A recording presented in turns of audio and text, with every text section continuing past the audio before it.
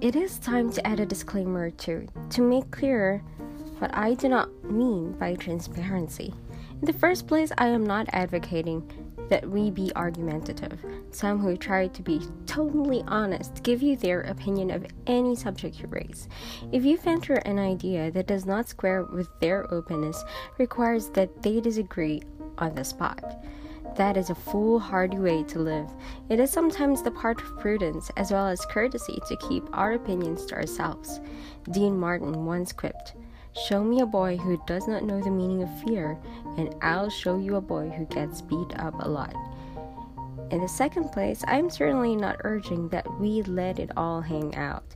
Graduates of some encounter groups think psychological nudity a virtue. Such persons may be more out of control than they realize, for one of the marks of severe psychosis is inability to restrain the expression of emotion.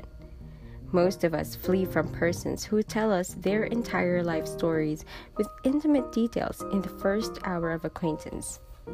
It is unreasonable to attempt full disclosure with everyone, or even with anyone at one sitting.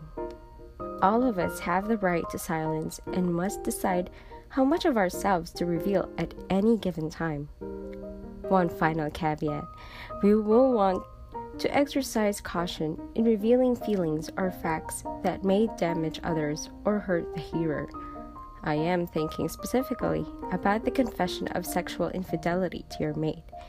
Many psychologists, heady with the new wine of total honesty, urge couples to cough up all old misdeeds, no matter how damaging the revelations.